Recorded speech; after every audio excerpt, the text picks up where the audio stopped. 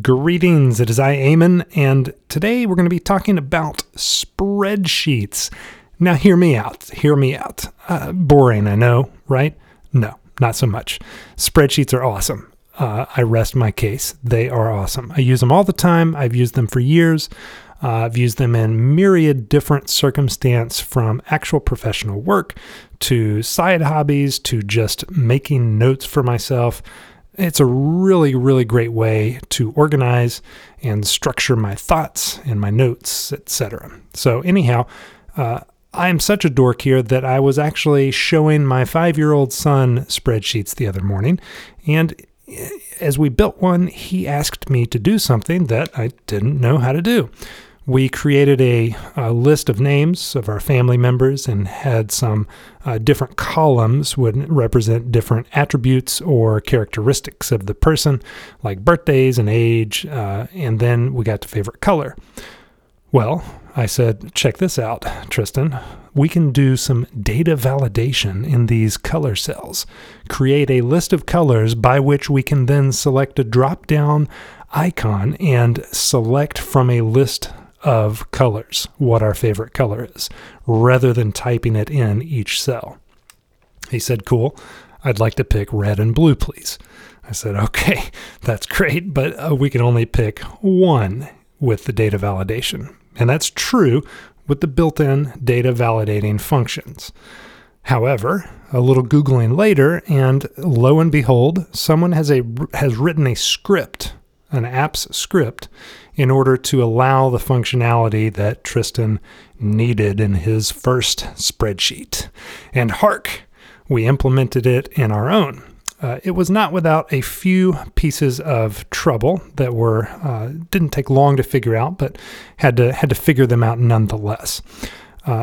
After I scratched my head on these different pieces of trouble that I was coming into, I decided, hey, let's make a video, because the original video didn't really address some of it.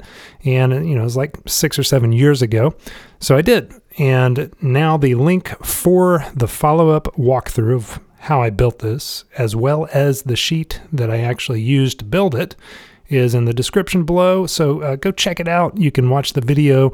It's only like 3 or 4 minutes also, but it's a lot of fun. Basically what it's doing is writing code that lives behind the scenes in Google Sheets. So you can have functions in Google Sheets out of the box, like sum, and sum will just take a list of numbers and add them up. So it makes adding things up real easy. Well, that goes only so far when you want to do more complicated stuff, and it actually then allows you to write computer code and do more complicated stuff. So this one does exactly that. There's a script for the code that this guy came up with. It's not super long, like 25 lines or so. And then there's another script for an HTML element that creates an actual pop-up dialog box to select multiple values in this drop-down validation deal that we're building. And that's not long either. It's only like 15 lines of code, but it was new to me. I didn't know how to actually create an HTML element inside a Google Sheet before. So that was super cool. Anyhow, a lot of fun. I see more Google Sheeting, so to speak, in my future. It's a lot of fun to stream, to do videos about. Not so much to talk about, just because you kind of need the stuff in front of you. But nonetheless, this was my best attempt for today's recap episode. Hope you will follow along my 100 Days of Coding by subscribing to this show. Check me out on Twitter. I do some streaming and some YouTubing. All the links for all that stuff, as well as some other podcasts I do, are in the description below. Hope you have a great day. Until next time, goodbye.